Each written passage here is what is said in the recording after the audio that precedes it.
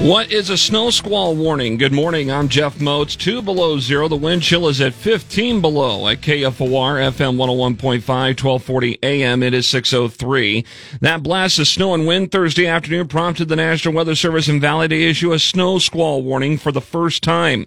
According to meteorologist Taylor Nicolaisen, it's the equivalent to what a severe thunderstorm or tornado warning would be during the spring and summer months here in Nebraska. This little area where we're seeing some pretty significant snow and we're seeing some pretty significant winds, and that makes travel very difficult or basically impossible for a short period of time. Nicolaisen tells KFOR News these snow squall warnings typically are issued in areas along the East Coast that get sudden bursts of snow and wind.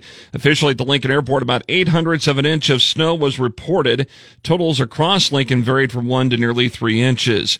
LTU crews continue to plow and treat arterial school and bus routes in Lincoln with granular salt pre-wet with brine. Streets are partially slush and snow covered. You should be alert for refrozen areas during the morning commute. Lancaster County Engineer Pam Dingman says that paved roads in the county are partially clear to snowpack. However, Thursday's snow and wind have caused new drifting. Crews started on paved roads at 5 this morning. The gravel roads have been also difficult to keep open with the blowing and drifting snow. Crews will start working sometime around 7:30 this morning on those gravel roads. Lancaster County only has one shift of operators, which can make the continuing weather events difficult. KFOR News Time is 6:04. Nebraska lawmakers Thursday morning filibuster Governor Jim Pillen's State of the State address over objections to his administration's actions from last year. For Omaha Senator Terrell McKinney, it was about the Department of Correctional Services for locking out the legislature's oversight. Initially, after the summer, there was some communication, but after a while, that communication went away. It was disregarded, and it was like DED and the governor's office didn't care. The filibuster was initiated by Omaha Senator Justin Wayne, mainly due to the state's treatment of handling a development of a $90 million business park in northeast Omaha. When the filibuster ended some 45 minutes after Governor Jim Pillen was supposed to start his State of the State address, he touched on reducing property taxes. Pillen has said that lawmakers must lower the state's overall tax burden, widen the tax base, and even end special interest tax breaks. He's wanting to cut the property tax bill by 40%.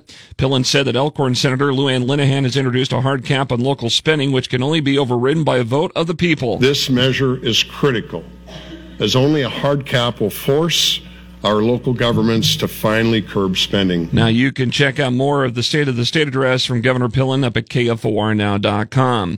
With Monday's postponement of the 29th annual Dr. Martin Luther King Jr. Youth Rally, the Planning Committee will have a live stream of the event from 1:30 to 2:30 this afternoon. You can see it at MLKYouthRally.com and click on the LNK TV button. An in-person youth rally will be held tomorrow morning beginning at 10 o'clock. It's the Call to Action program.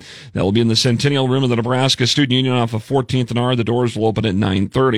A second candidate's been announced in the Nebraska U.S. Senate race. Longtime North Omaha advocate, civil rights activist, and Democrat Preston Love Jr. announced his candidacy this week. The 81-year-old Love ran for Senate 4 years ago as a write-in candidate. He said he hopes to boost the Democratic turnout in races up and down the ballot.